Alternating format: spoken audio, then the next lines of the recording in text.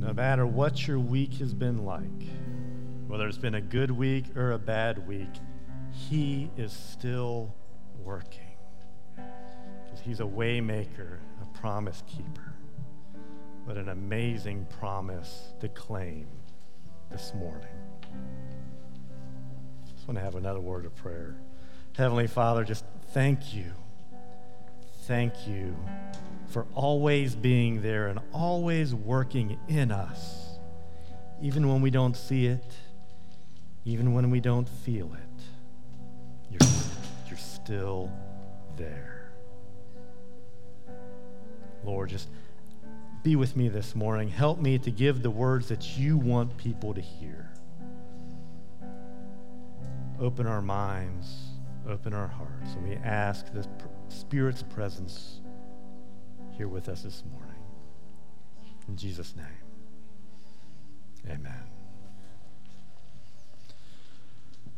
So, a bit of housekeeping before I begin this morning.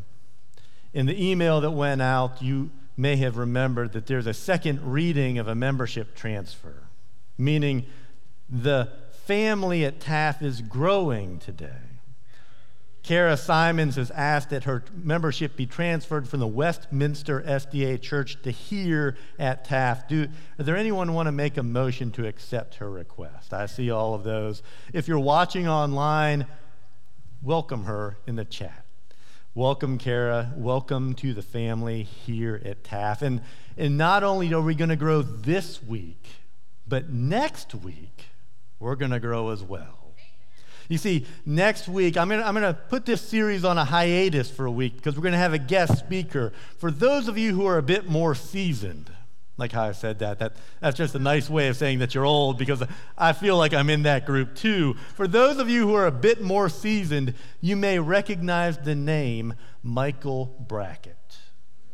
Michael is a pastor out in the Oregon Conference. He's originally from here. His family are members here at Taft. But Michael's going to be in town, and I've invited him to take over and preach for us next week. But not only that, we're going to have a baptism next week.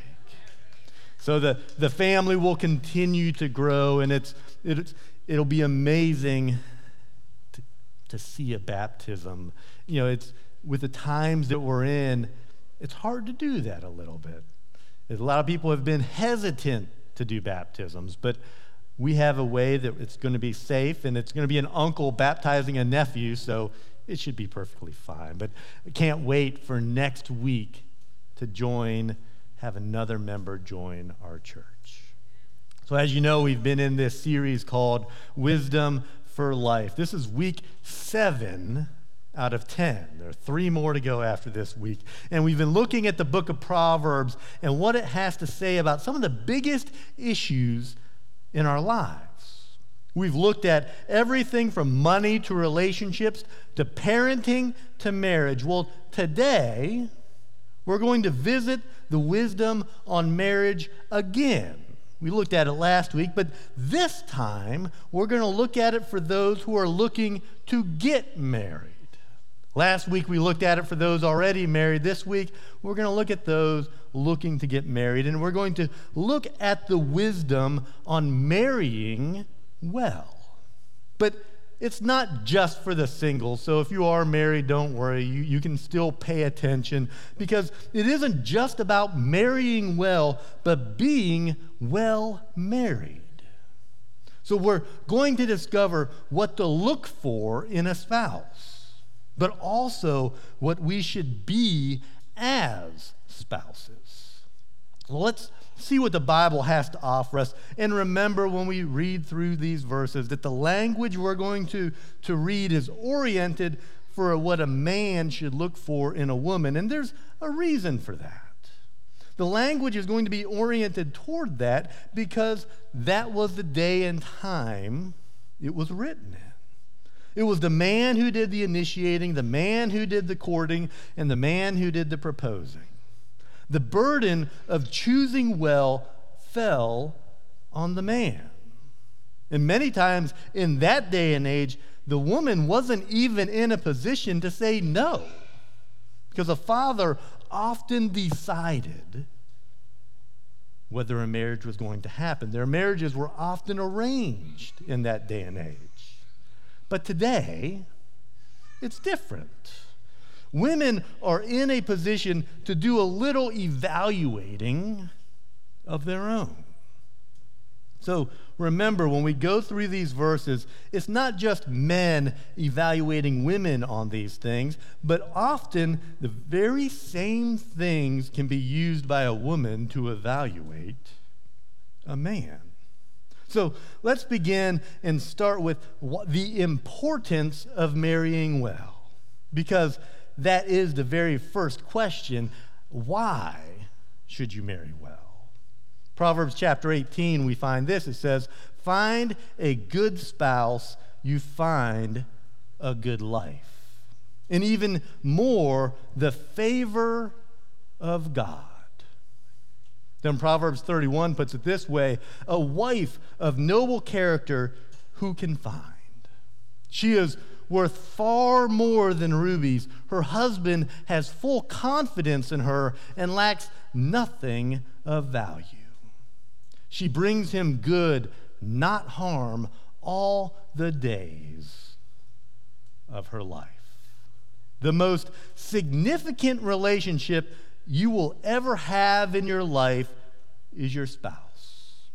It's the most intimate, the most lasting, the most strategic, and the most critical relationship you will ever have. It's the one that can bring you the greatest joy or the greatest pain. It can fill your heart or it can break it. Nothing should be entered into more carefully, more soberly than marriage. So Proverbs tells us to set the bar high. But that begs the question, what's the bar? What do you look for in a spouse? The first thing Proverbs would suggest is to look at their character. Proverbs 11 puts it this way. It says, a beautiful woman who lacks discretion is like a gold ring in a pig's snout. Proverbs 12 says, "A wife of noble character is her husband's crown, but a disgraceful wife is like decay in his bones." Now, it's easy to talk about character, but do we really know what it means? Did you catch two big words we just looked at? Discretion and disgrace. The word discretion has to do with judgment, the making of wise choices and decisions. It involves the ability to judge and to act properly. Someone who's careful in what they say and what they do. The opposite is someone who acts disgracefully, meaning they act in a way that's not discreet, that's not careful, that's embarrassing, it's shameful. They act in public in a way that reflects bad conduct or bad taste. They are not people who are respected. So we're given two powerful words, discretion and disgrace. But that's not all. We're also given two powerful images. We're told that a woman may be beautiful, but if she acts without discretion, she's like a ring in a pig's snout. The beauty is wasted. The second image we're given is like she's like decay to her husband's bones. Another way of putting that would be it's like bone cancer. When you think of someone that you want to marry, notice how they act, how they behave. Notice what they do in public, how they handle certain situations, how they react to those situations. Are they discreet, or are they a disgrace? Look at their character. Proverbs then says, then the next thing you should look at is their personality. And one personality trait in particular it focuses on. Proverbs 19 says, a quarrelsome wife is as annoying as constant dripping. Now, again, remember, this is talking about one way, the language, based upon the language back then, but it goes both ways. Proverbs 21 puts it this way, it's better to live alone in the corner of an attic than with a quarrelsome wife in a lovely home. It's better to live alone in the desert than with a quarrelsome, complaining wife. Then again, Proverbs 27 puts it this way, a quarrelsome wife is as annoying as constant dripping on a rainy day. Stopping her complaints is like trying to stop the wind or trying to hold something with greased hands. Someone who's quarrelsome is someone who's constantly stirring up dissension. They're always creating conflict. They're always picking a fight. They're easily offended. They're eager to be wounded, and they take things the wrong way, what seems like all of the time. They get their feelings hurt at the drop of a hat. So why so much about this one trait? Because in a marriage, a person like that is not easy to live with. In fact, think of the imagery we just read of how that would highlight how awful it could be to live with someone like this. It's like a constant dripping. It's better to live on the edge of the roof or even out in the desert than to live with someone like this. And you can't do anything with them. Did you catch the language? Stopping someone like that is like trying to stop the wind or to hold on to something with greased hands. And we've probably have all been around people like this, people who are just looking for a fight, looking to be offended, ready to go off at a moment's notice. And you wonder, how could you live with a person like that? It would be like walking around on eggshells. It would suck the life out of you and your family. So look for this. Watch out for people who are needy, who are hypersensitive, that are quick to take offense, that are eager to be wounded. Watch out for that constant moodiness. People who just can't seem to ever be happy. Those who always see that glass as half empty and never half full. So that's what you should look to see what they don't have. But what should you look for? So what are the positives to look for? Well, Proverbs 31. That one chapter has kind of taken on a life of its own. There's even a national ministry named after Proverbs 31. And the reason is because in that chapter, there's something of an outline for a godly, attractive woman. But as I mentioned, also there's a lot in there that men can learn about how to be a godly, attractive man. So I want to read Proverbs 31, a big chunk of it. So let me just get through it and read it, and then we're going to pull some things out of that scripture. Proverbs 31 starts out and says, "Who can find a virtuous and capable wife? She is more precious than rubies. Her husband can trust her, and she will greatly enrich his life. She brings him good, not harm, all the days of her life. She finds wool and flax and busily spins it. She is like a merchant's ship bringing her food from afar. She gets up before dawn to prepare breakfast for her household and plans the day's work for her servant girls. She goes to inspect a field and buys it. With her earnings, she plants a vineyard. She is energetic and strong, a hard worker. She makes sure her dealings are profitable. Her lamp burns late into the night. Her hands are busy spinning thread, her fingers twisting fiber. She extends a helping hand to the poor and opens her arms to the needy. She has no fear of winter for her household, for everyone has warm clothes. She makes her own bedspreads. She dresses in fine linen and purple gowns. Her husband is well known at the city gates, where he sits with the other civic leaders. She makes belted linen garments and sashes to sell to the merchants.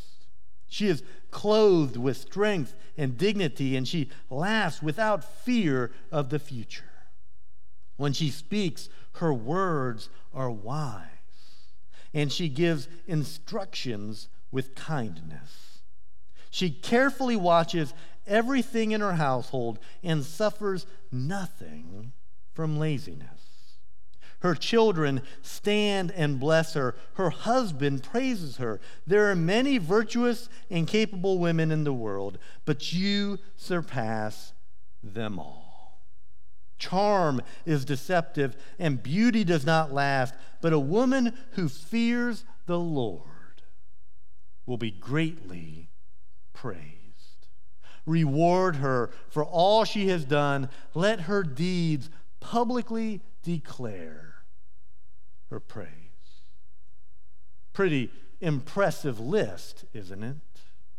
I mean, it's pretty close to perfection, and it may make you feel like I could never do that, but we can pull out of there 6 basic characteristics that you should look for in a spouse.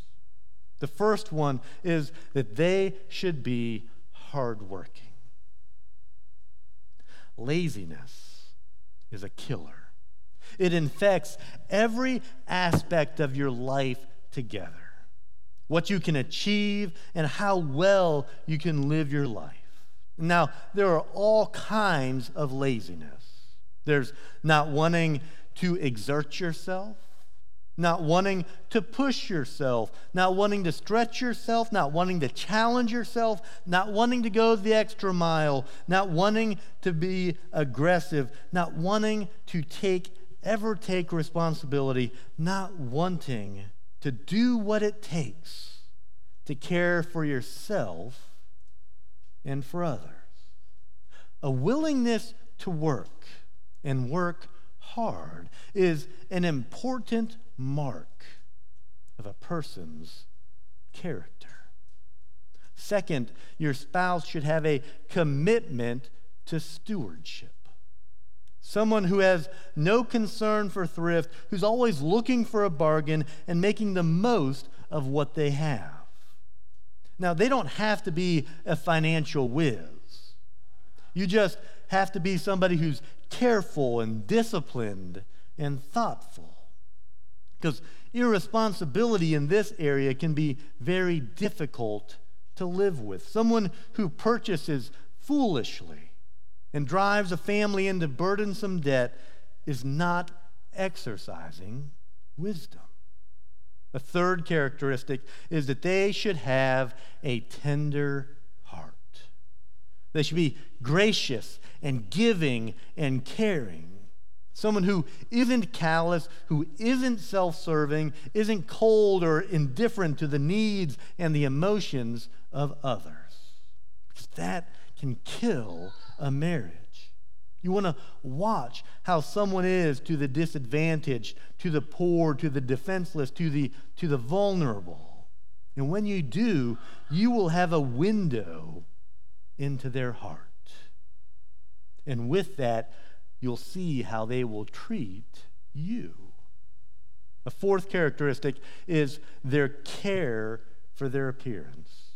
People should try to take care of themselves in terms of their bodies, their appearance, and their dress. Now, I'm not talking about in a flashy way, but in a classy way.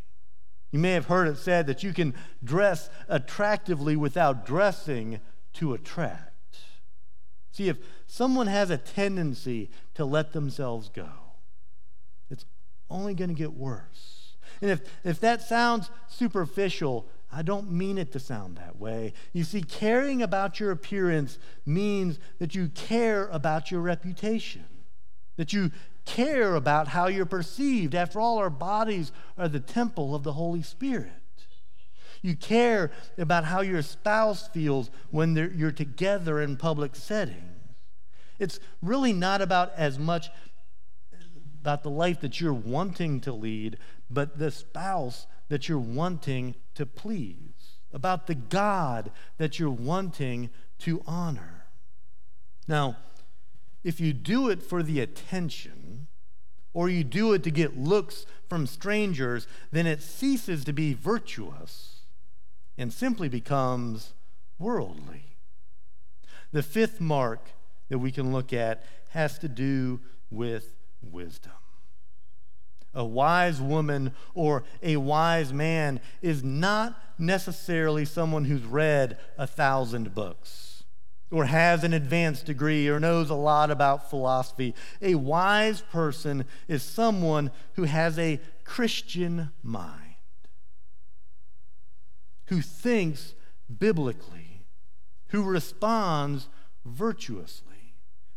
When you ask them something, their answer is going to be informed by their knowledge of the Bible, by their walk with God, and by their life of prayer. It'll be a measured response. Wise people don't talk first and think later. They don't give you what the world says, they will give you what God says. And finally, perhaps most importantly, the person we should look for is not necessarily charming or beautiful. And in fact, we're warned to not be taken in by such things. But instead, the sixth characteristic is an inner beauty. We have all been around people who, when you first meet them, they might not bowl you over with their social skills. Their conversational abilities at a party might not be all that great. They might not have very good witty banter, and quite frankly, their looks might not be perfect. But the more you're around them, the more you see just how beautiful they are. That inner beauty starts to radiate outward. And over time, it translates into our view of their physical beauty. Whereas a person who only has outward charm or only physical beauty over time doesn't wear well. Soon their beauty begins to fade, and I don't mean through aging. Their charm is just cheap. Now, we have walked through all of this, so I want to give you a couple takeaways beyond what we've already covered. You can call it a little pastoral advice. First, for those of you who aren't married, set the bar high. Do it by knowing what it is you're looking for. Don't waver in your evaluation, because you'll never find perfection. But what you want to do is watch for patterns of behavior that violate these standards. It'll prevent you from being swept away by the two things that are specifically mentioned as not mattering: charm and beauty, which is what most people fall prey to. Second bit of pastoral advice is take your time. See, dating today is all screwed up. It usually begins where it's supposed to end, with romance and physical affection. and then ends long before it ever gets to where it's supposed to begin, with friendship and knowledge of someone's character and personality. See, the goal is giving a relationship the time it needs and the time you need to see if the things that Scripture says to look for are really there.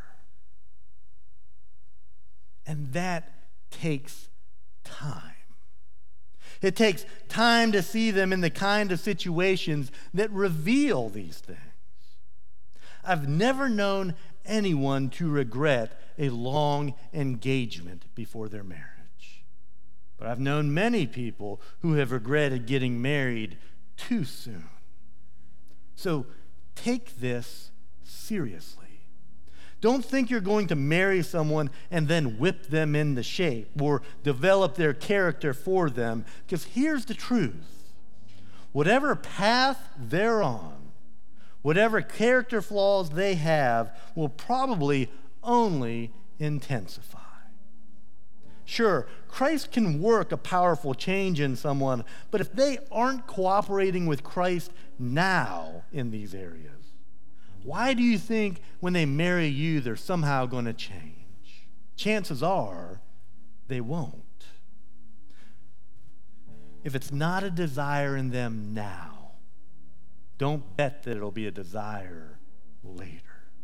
And then finally, a word to those of us who are already married. Rather than hear all of this and feel defeated by all that you aren't, or discouraged by all that your spouse isn't, take the wisdom of Proverbs as a set of goals, guidelines, as a roadmap to self-improvement and a way to improve your marriage. Put a copy of Proverbs 31 and put it on your refrigerator. If you're quarrelsome, and you probably already know if you are, if you're quarrelsome, work on it. If you've gotten a little slack in your appearance, make the changes necessary. Sharpen up your work ethic. Get a little bit more organized. Spend more time with God. See, none of this is beyond anyone's reach. Proverbs 31 women and men are not born. They're made and they're developed. Because these things are all part of God's plan for all of us. And it can revolutionize your marriage. Because not only do you change, but when one spouse is on a track in this direction, it challenges the other spouse to make changes as well. So one final headline for you. Marry well and be well married. Heavenly Father, thank you for the wisdom that you give us in the book of Proverbs. Thank you that you're always there and that you want us to make wise choices. For those that are single today, that may be looking for a spouse, help them to focus on those characteristics that you lay out and to make a wise choice in figuring out who to marry. And for those of us who are already married, help us to take these things and to improve our marriage. None of our marriages are perfect. They can all get better. Help us to make that commitment to improve. In Jesus' name,